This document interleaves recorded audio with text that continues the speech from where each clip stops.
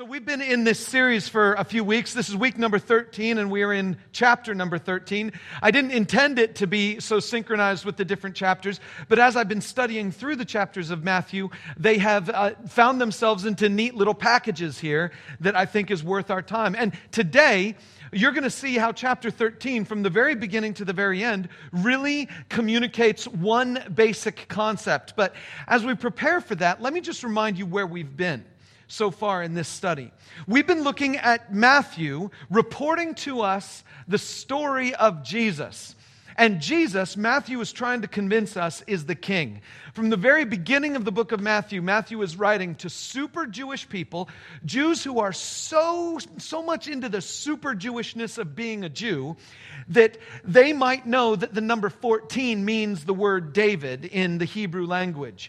Now, if you were a Greek-speaking Jew in the first century, and you knew that David, the letters for David in the Hebrew Bible meant 14, then you might be just a super Jew, because you might not even know the Hebrew alphabet, but you would know that the letters DVD meant the number 14. You might know that, but if you did, you'd be a super Jew, and that's what Matthew does in chapter 1.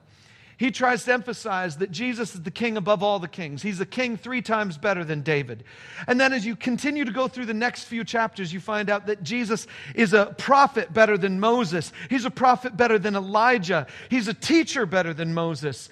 And every time Matthew is comparing Jesus to someone in the Old Testament, Jesus wins.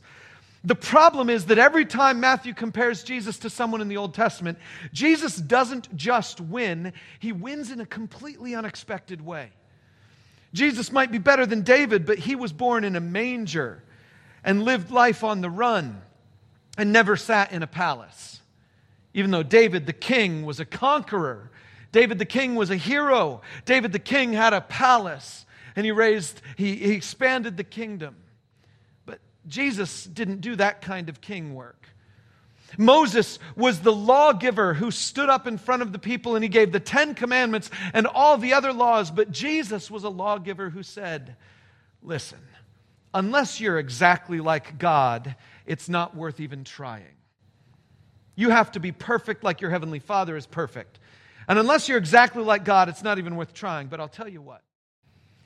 Blessed are the poor in spirit, for theirs is the kingdom of heaven. Jesus will say, I'll give you a law. You ain't good enough. That's the law.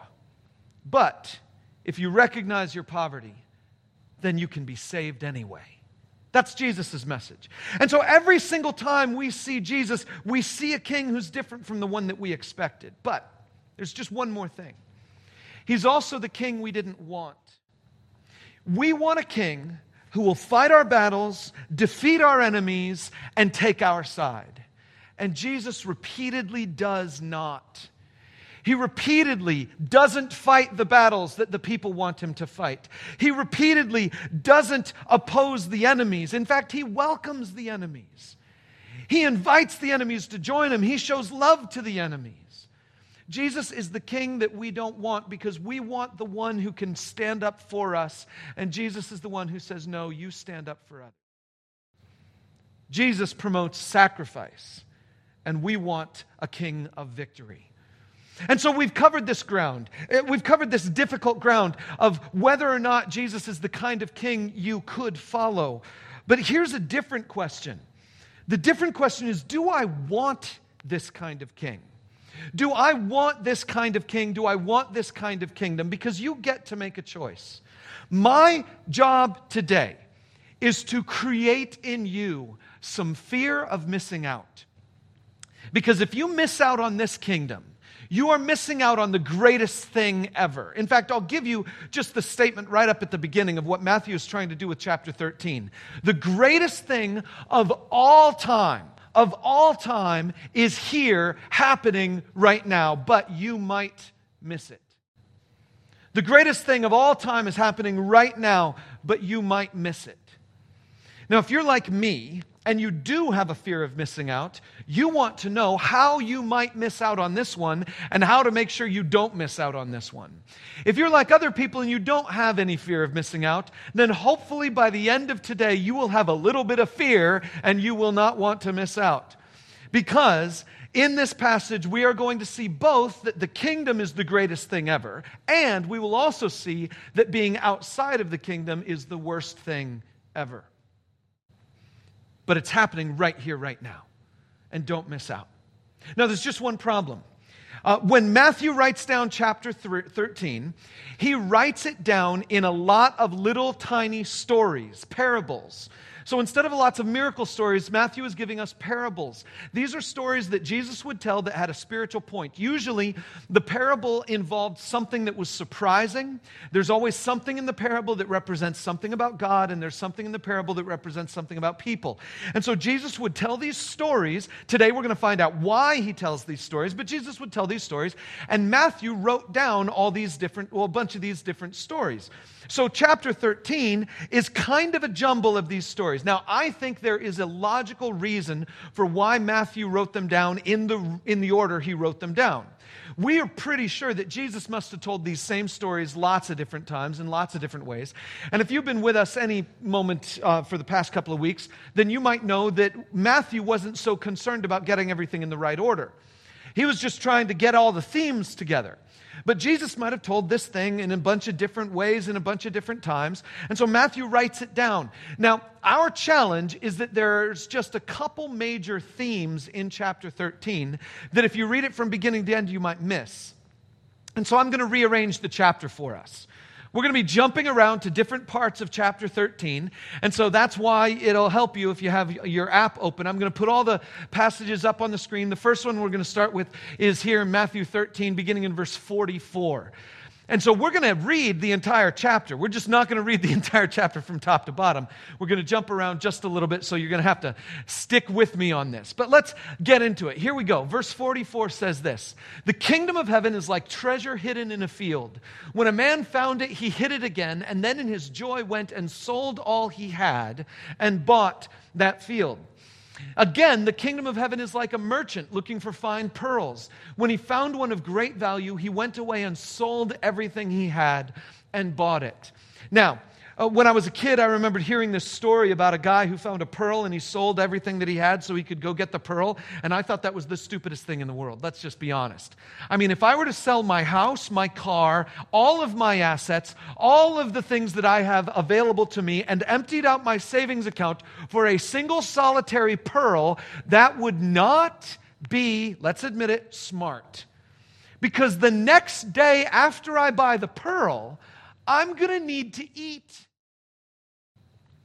And you can't use the pearl to get one meal, because that pearl is worth an entire life's acquisitions. So as a kid, this never made sense to me. It just sounded completely ludicrous and outlandish. Jesus, why would you tell us the kingdom is like something that I can get nothing out of? That's not Jesus' point. Jesus' point is this: if you knew what the kingdom was worth, you would literally give up everything. See, that's the thing about this pearl. In order for you to evaluate the worth of a pearl, you have to be a really skilled merchant. Jesus is talking about this merchant who sees the pearl and he recognizes the value that no one else sees. And so the merchant is willing to sell everything he has to get just that pearl, because he knows that everything he has is not worth as much as that pearl. And if he can get that pearl for everything he has instantly doubled his wealth. One of my fear of missing out moments has been happening this last year consistently. I have been missing out on the stock market, and every time the stock market does something stupid to go up another double, then I feel like, oh no, I've missed out again, and then I'm worried, should I jump in now? No, because it's going to dip again.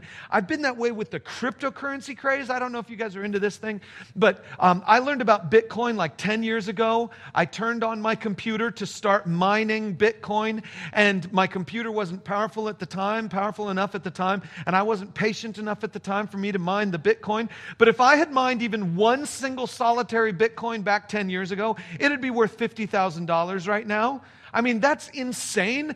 That's not fear of missing out. That's regret. But it gives me this sense. It gives me this sense that there's a value out there that I don't have. And that's what this guy felt about that pearl. By just getting the pearl, he doubles his wealth or more. See, Jesus' point in these two statements is simply this. If you knew how valuable the kingdom of God was, you would sacrifice literally everything in your life to get it. And luckily, the guy got the treasure in the field, and the guy got the pearl. But it raises a question for me. What if the guy didn't see the value? What if the guy didn't find the treasure in the field? What if the guy didn't have enough wealth to purchase the thing that he needed to purchase? What if he missed out? See, there's a threat buried inside of these stories too. If you see the value of the kingdom, then you'll realize it's worth more than anything else you have. But if you don't see the value of the kingdom, you're going to miss out on the most valuable thing in the world. Let's keep reading. There's this next little passage. We're going to jump over something, but we're in verse 51 now. It says this. Have you understood all these things? Jesus asked. Yes, they replied. Now, they didn't. So anytime someone replies yes to Jesus, they're probably either lying or misguided. But anyway, yes, they replied. He said to them, therefore, every teacher of the law who has become a disciple in the kingdom of heaven is like the owner of a house who brings out of his storeroom new treasures as well as old. Jesus is talking about teachers of the law. And he says that he has a message that if the teachers of the law accepted Jesus' message, they would have both the old treasures and the new treasures. See, this is our problem. You might see the new treasure, but you're afraid that in order to get the new treasure, you have to get rid of the old treasure. You're afraid that the old treasure has to leave in order for you to get the new treasure. And if you saw the value of the kingdom, you'd be willing to do that. But Jesus says about these teachers of the law, he says, no, they've got some really great old treasure, and I don't need them to lose that treasure, all the teaching of God's word from Moses and the others, you know, the whole Old Testament, that's great treasure, Jesus is saying. But there's a new treasure that you could be missing out on. Or let's go to this next verse here in verse 31. It says this. Jesus told them another parable. The kingdom of heaven is like a mustard seed which a man took and planted in his field. Though it's the smallest of all seeds, yet when it grows, it's the largest of garden plants and becomes a tree. Sometimes you guys have heard the phrase, faith like a mustard seed. Jesus does talk about faith like a mustard seed in another passage. This is talking about the kingdom of God like a mustard seed. The kingdom of God is this thing that you can barely sense any of its value. But if you plant it in the ground, it becomes this immensely valuable thing. But let's keep going. He says, so that the birds come and perch in its branches. All of this life can understand the value of this tree, and so they will come. But he told them still another parable. The kingdom of heaven is like yeast that a woman took and mixed into about 60 pounds of flour until it worked all through the dough. Jesus is talking about the fact, well, first of all, you got to realize that the yeast they had back then was not the yeast we have now. We have this dried, active yeast. The yeast they had back then was cultured yeast from the air, just like a sourdough starter.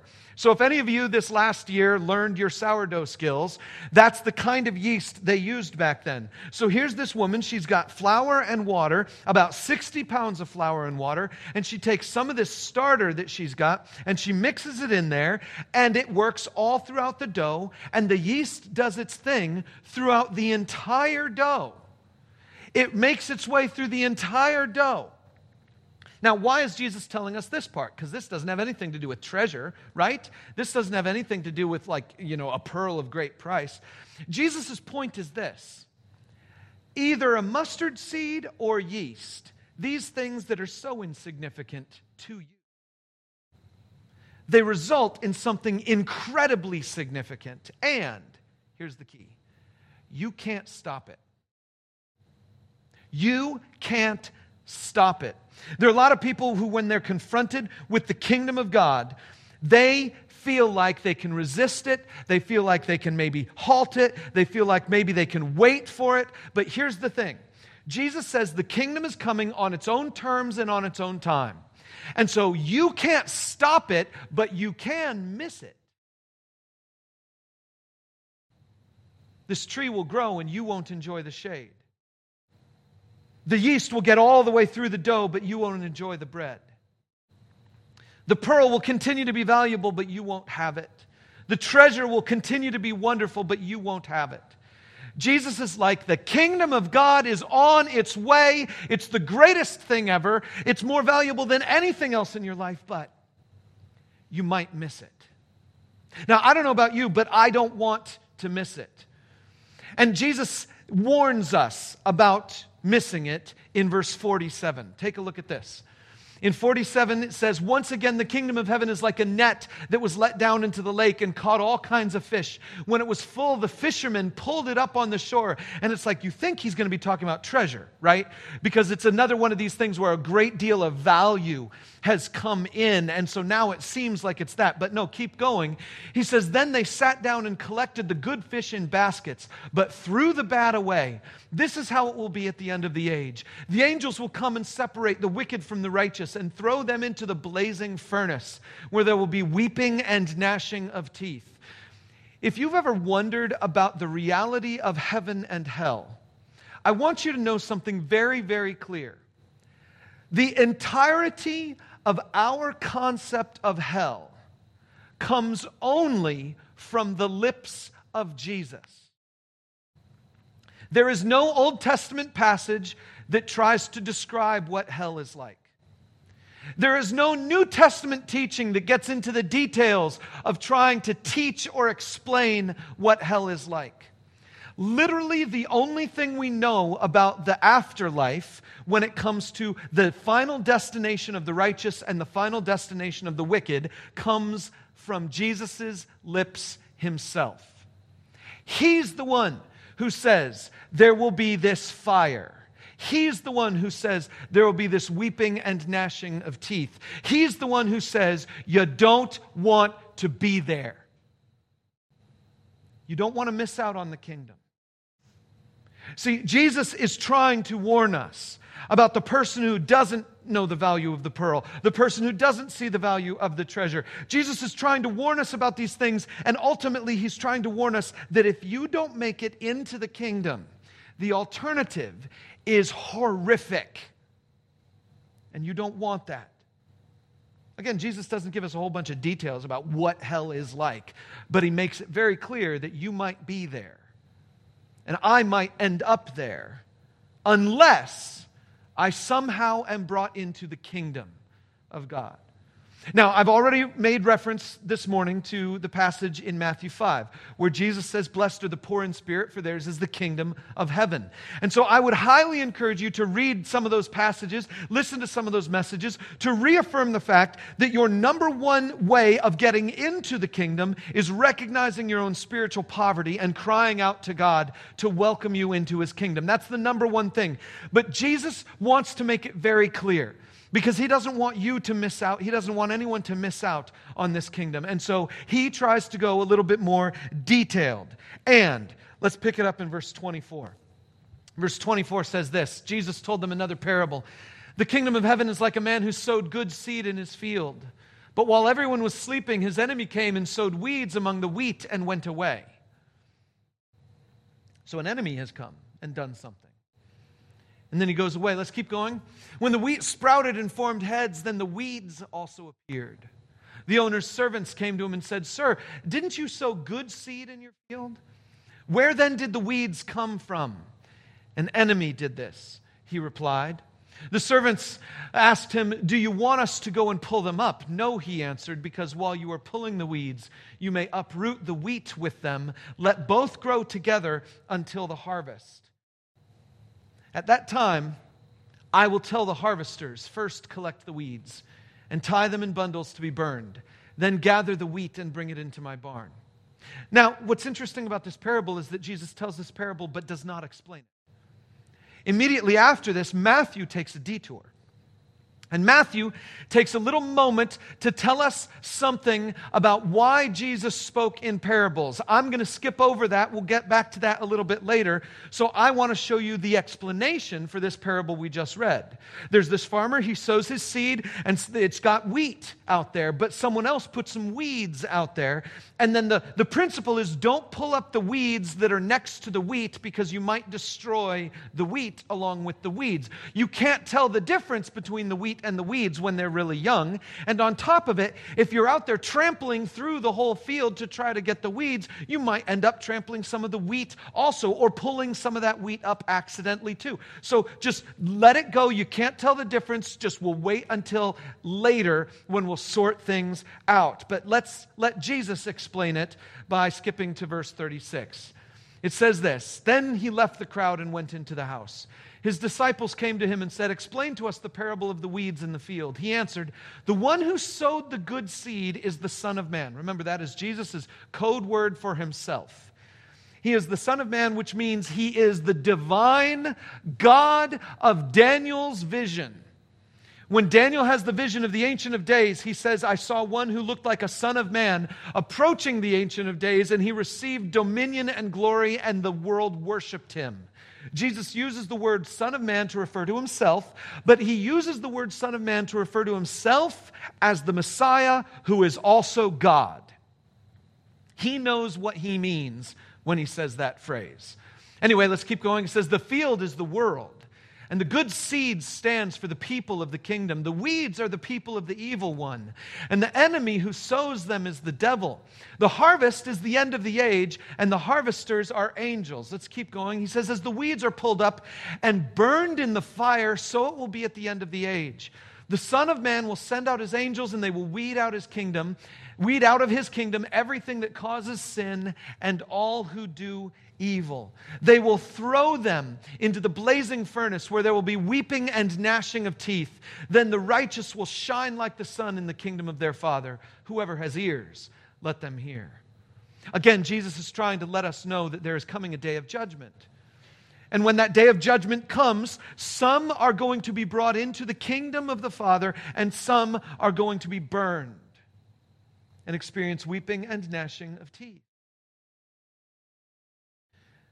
Jesus is the one who says he knows this because he's going to be that judge. Now, you might have a difficult time accepting this. And we talked about that last week, about how we have to accept Jesus on his own terms. We have to accept Jesus for who he is. You might have a difficult time accepting this. It's a hard thing to accept that a human being walking around on the earth claims to be the Messiah, claims to be God, claims to be the final judge of the world, claims to know something about heaven and hell that no one else has ever known. That's a hard thing to accept. I can get that you might have a hard time accepting that. And Jesus knows that you might have a hard time accepting that. And Matthew knows that you might have a hard time accepting that. And so that's why this passage exists, because he's just about to talk about that very dilemma that we all have. But I'm going to give you a hint. We know something about the end of the story that Matthew didn't know when Jesus first said these words. When Matthew wrote down these words, he knew it. But when he first heard Jesus say them, he didn't know it. But you and I know it. And it's this.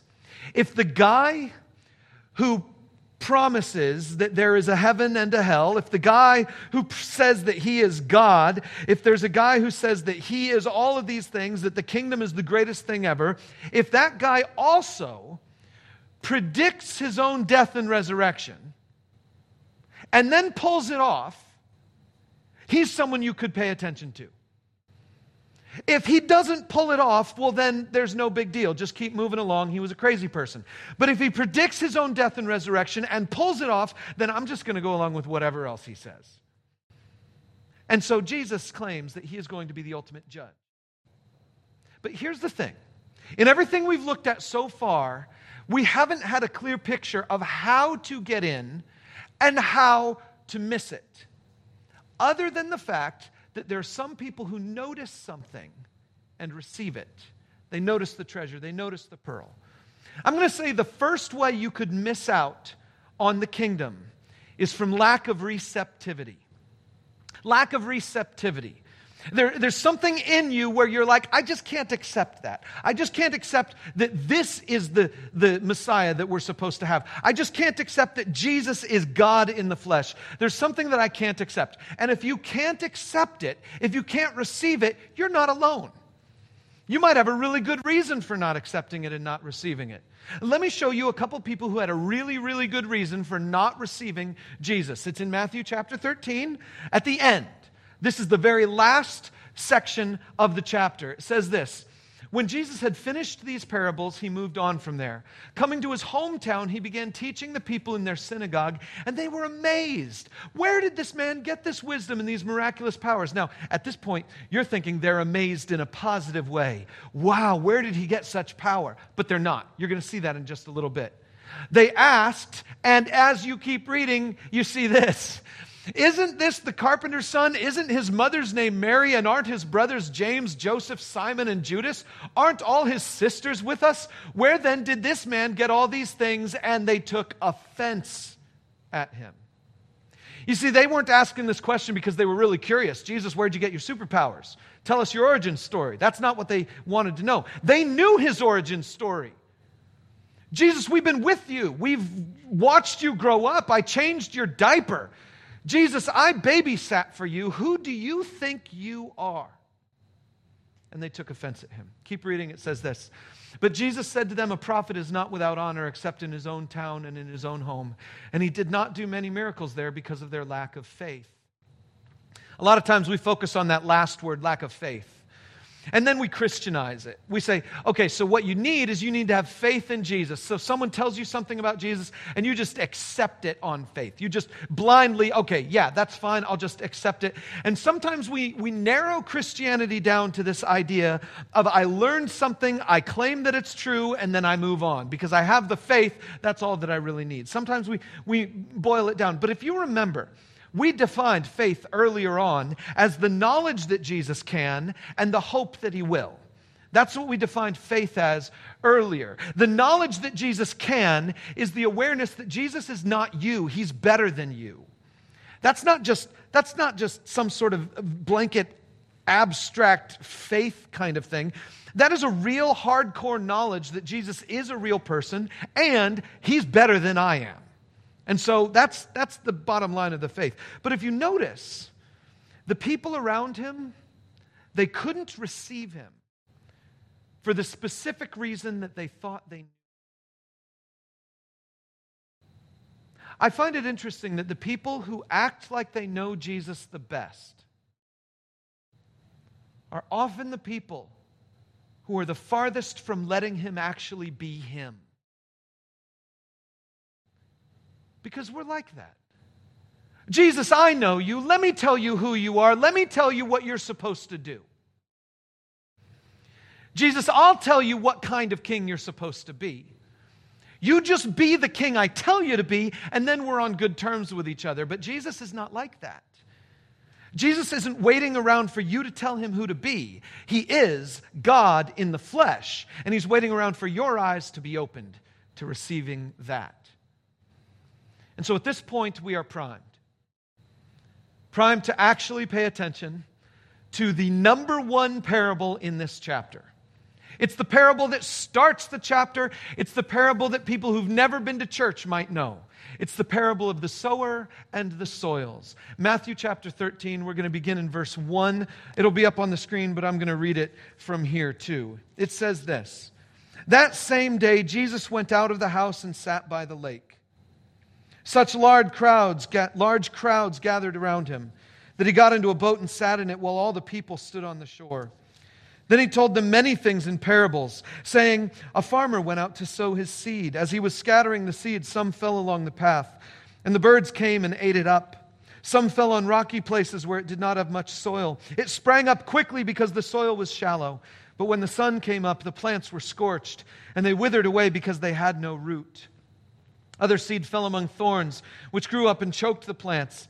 Still other seed fell on good soil where it produced a crop 100, 60, or 30 times what was sown. Whoever has ears, let them hear.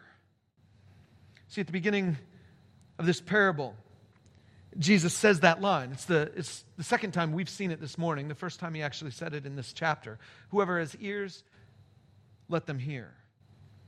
In other words, just having ears isn't good enough. You also have to hear. Jesus is going to be saying something to people that he knows will be hard for them to understand.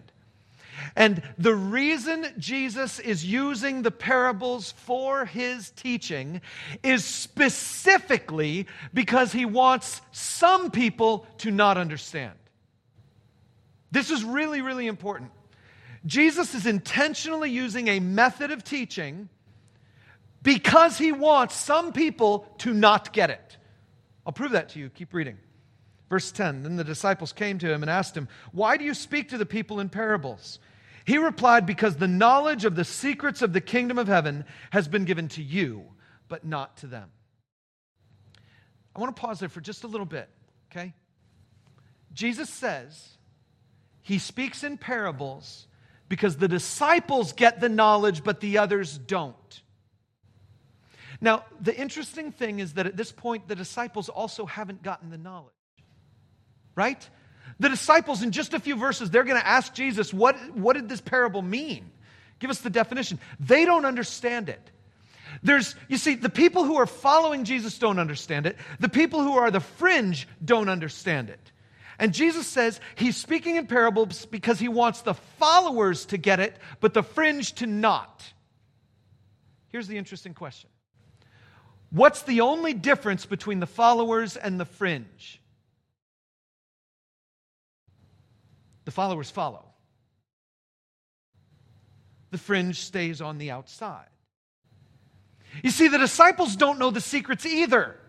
But Jesus is specifically telling this story because he wants someone close enough to him to say the words, "Jesus, tell me more.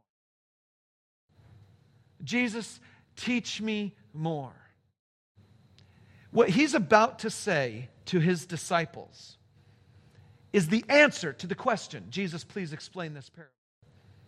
And the problem for you and for me is that you might be a fringe person and you're going to get the secret. And you're going to think that because you've gotten the secret, now you are one of the disciples. But that's not the way it works. It's not that because you've heard the secret, because you've heard the answer, that makes you a disciple. It's the other way around. It's if you're a disciple, then you will stick around long enough to hear the answer. And the answer that you just read as a fringe person, you're not going to understand anyway, but you're going to think you understand it. And one of the things Jesus is terribly afraid of is that you would think you understand when you really don't. That's why he speaks in a way that people know they don't understand. Because if you hear that story and you don't have any context and you don't have any explanation, you don't know what it means. And so you're going to walk away and you're going to like, "I don't know what it means." Your mom says, "What did Jesus say today?" "I don't know. He told us some story. I didn't really get it. I didn't really understand it." But at least you know that you don't know. The problem is that when you think you know, then you get yourself into trouble. But see, keep reading. Jesus says, "The secrets have been given to you, but not to them.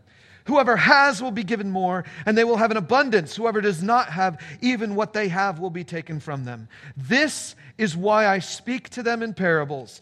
Though seeing, they do not see. Though hearing, they do not hear or understand. In them is fulfilled the prophecy of Isaiah. You will be ever hearing, but never understanding. You will be ever seeing, but never perceiving.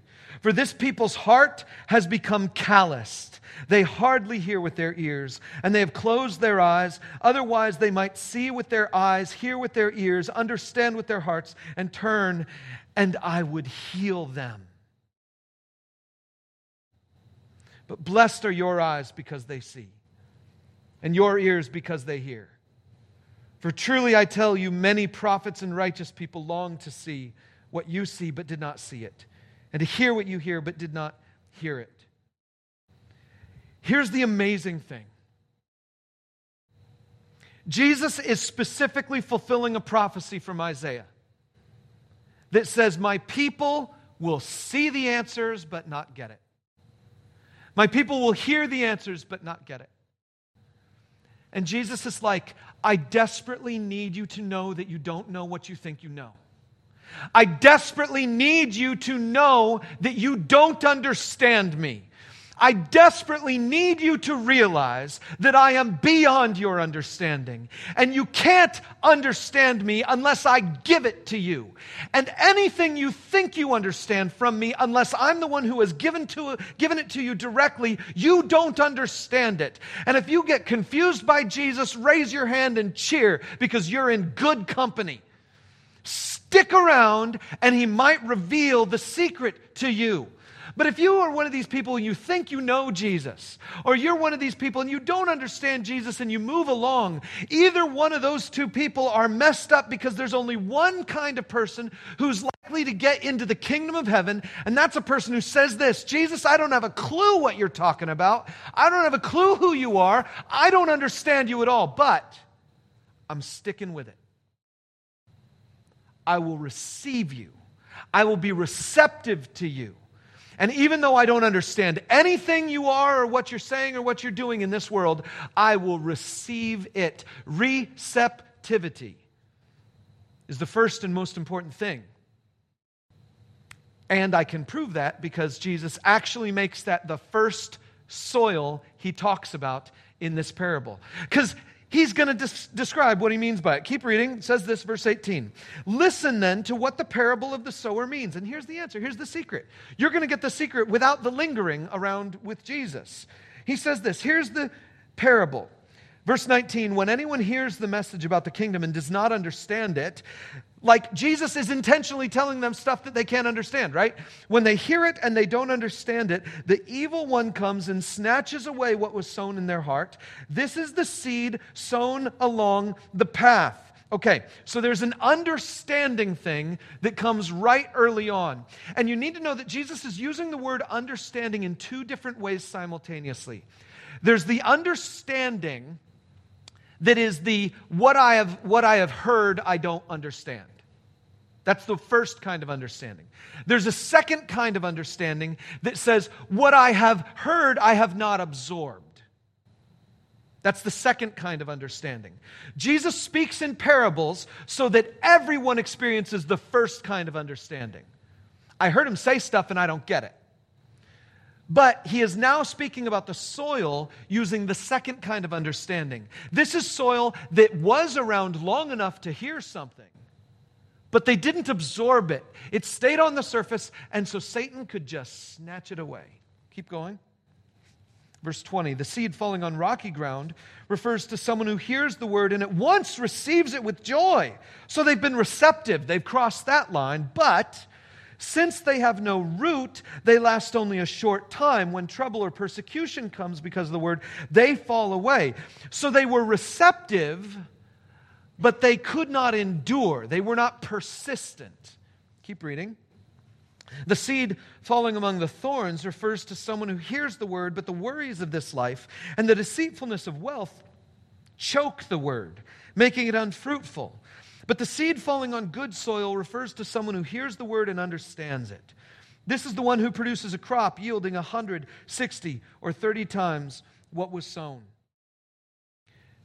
Jesus speaks in parables because he wants people to not understand him initially, because their hearts are calloused. The problem with a calloused heart is that it will only let in the old. See, my fingers have calluses on them from playing guitar.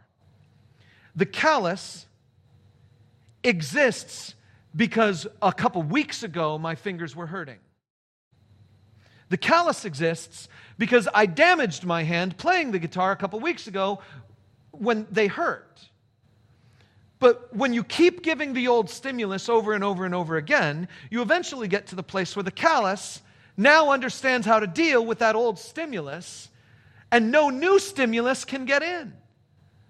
Sometimes when I've been playing my guitar really, a lot for, a couple weeks or so, I could literally take a needle from like my wife's sewing kit or something and not need a thimble at all. You could just, use your callus and nothing new is getting in there because the old is so strong.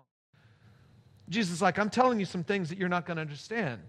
One reason you're not going to understand them is because you can't let anything new in. That's the callous. That's the receptivity issue. That's the concern there. But there are two other things that might keep you out of the kingdom. The first one was lack of receptivity. The second thing that could keep you out of the kingdom is from lack of endurance. The kingdom is the greatest thing of all time, and it's right around the corner. It's happening here and now, but you might miss it from lack of endurance. Jesus says a parable, and some people on the fringe walk away in their confusion, and some people stay. Jesus talks about the seed falling on the stony soil, the rocky soil. The soil could receive it, but because of the rocks underneath the surface, the roots couldn't go down deep. And since the roots couldn't go down deep, when hardship came, the whole thing just died. In your life, hardship is going to come. I say this every time I study this passage or teach on this passage. You have to know the principle of the root system. Roots don't grow during the drought. During the drought, you need to have the roots already there. The only way for you to survive the drought is to have roots that are deeper than the drought before the drought. So you need to invest in the things that can't be seen. You need to invest in the roots. You need to invest in the spiritual connection between you and your Heavenly Father. If you've never confessed your sins to Him, if you've never followed Jesus in the waters of baptism, if you've never made that personal commitment to Him and said, Jesus, wipe away my sin, fill me with your Spirit, then you are missing a major spiritual root. You are missing a major spiritual root of having the Holy Spirit be at work in your life.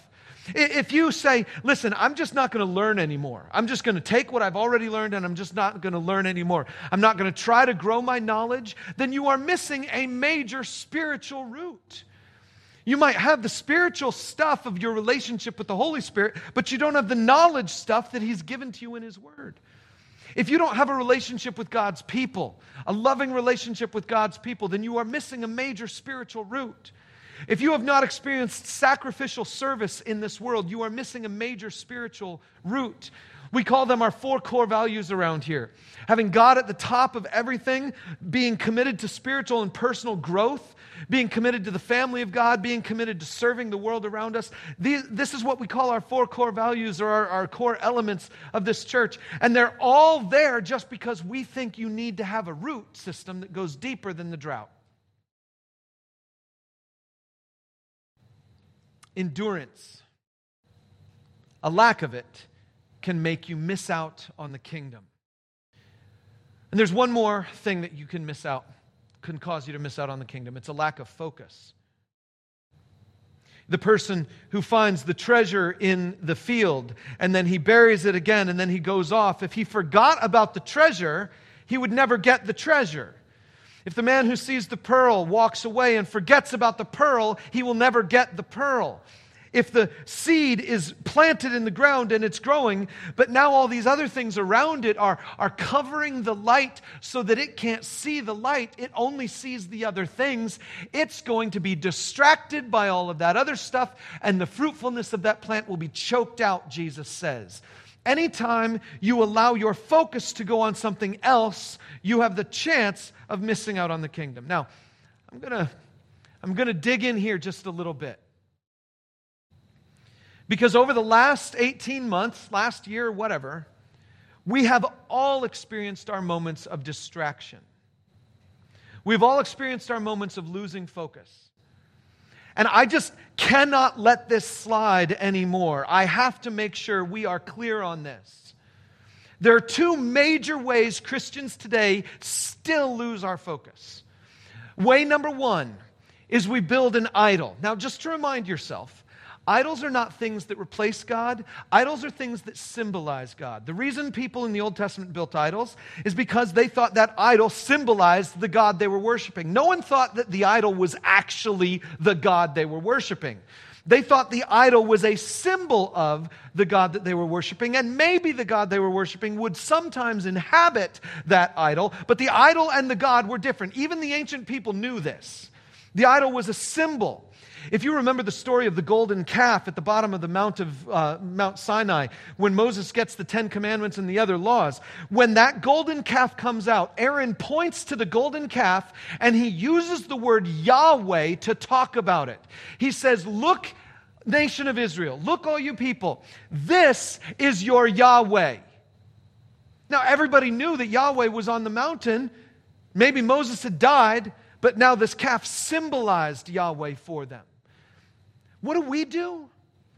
I tell you what, we Christians have built ourselves some idols, particularly in this world right now, of things that we think symbolize God. We will have our perspective on the world.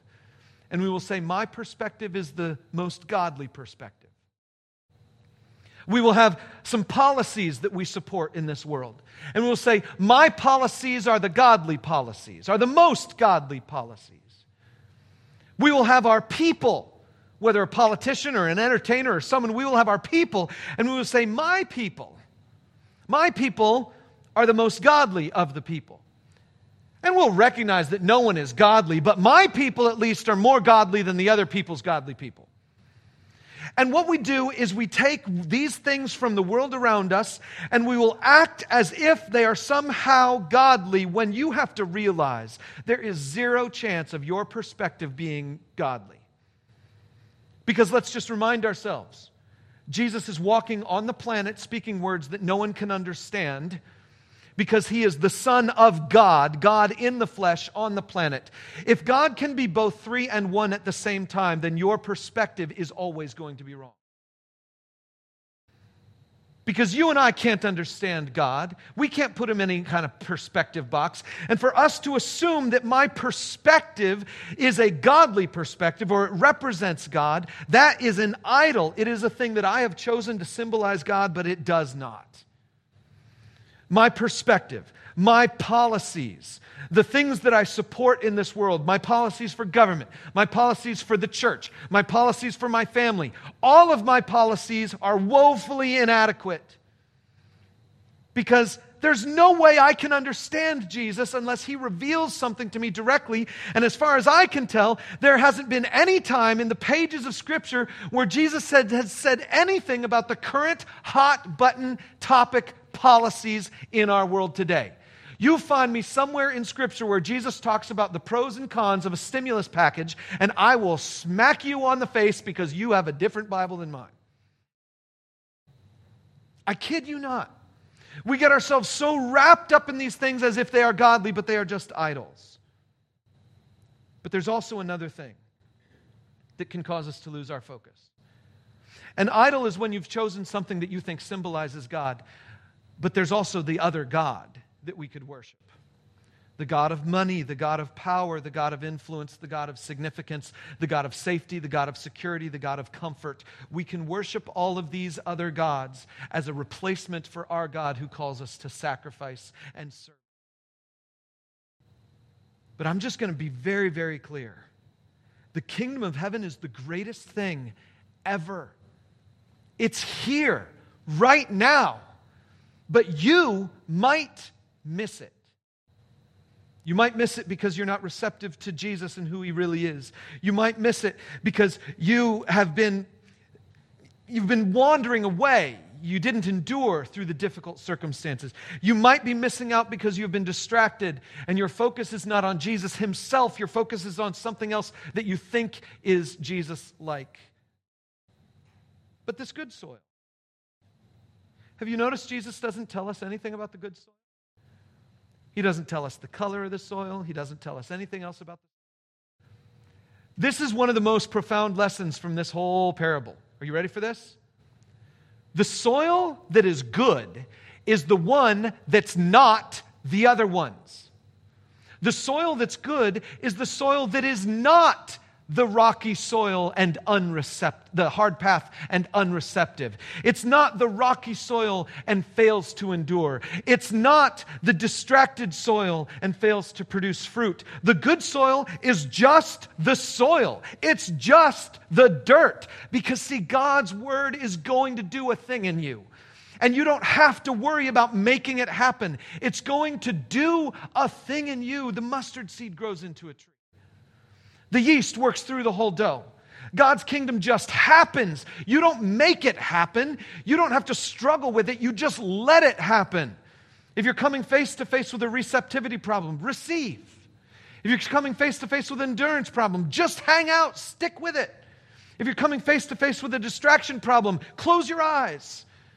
Move away from that thing because Jesus' word will produce the fruit. You just have to be dirt and let it happen. This whole passage is Jesus trying to tell you that there is a kingdom that is coming. It's here right now, and he does not want you to miss out. So let me share with you one final verse. 46 says this. The kingdom of heaven is like a merchant looking for fine pearls. When he found one of great value, he went away and sold everything he had and bought it. The greatest thing ever is easy to miss. You can see it and you can walk away from it. You can see it and be unreceptive. You can see it and not experience it. But if you give yourself, if you devote your life to it, if you hand your heart over to Jesus, then you receive it. You're in it. You will have it. You will possess it, and you will bear fruit in the midst of it. Jesus' promise is amazing. You and I still have a decision to make. Do I want this kind of king? Do I want this kind of kingdom? But if the answer is yes, the greatest thing of all humanity, the greatest thing of all history, the greatest thing of all time is within my grasp, and I will never lose it. It's easy to miss, but I will never lose it if I simply just give myself to the Jesus who has it. Let me pray for you. Thanks for listening to this message from Lafayette Community Church. We are all about helping you live the life you were made to live. God made you. God loves you. And His plans for you are perfect. So if you are anywhere near Lafayette, Indiana, join us this weekend at one of our worship gatherings. And wherever you are, check us out online at LafayetteCommunityChurch.com.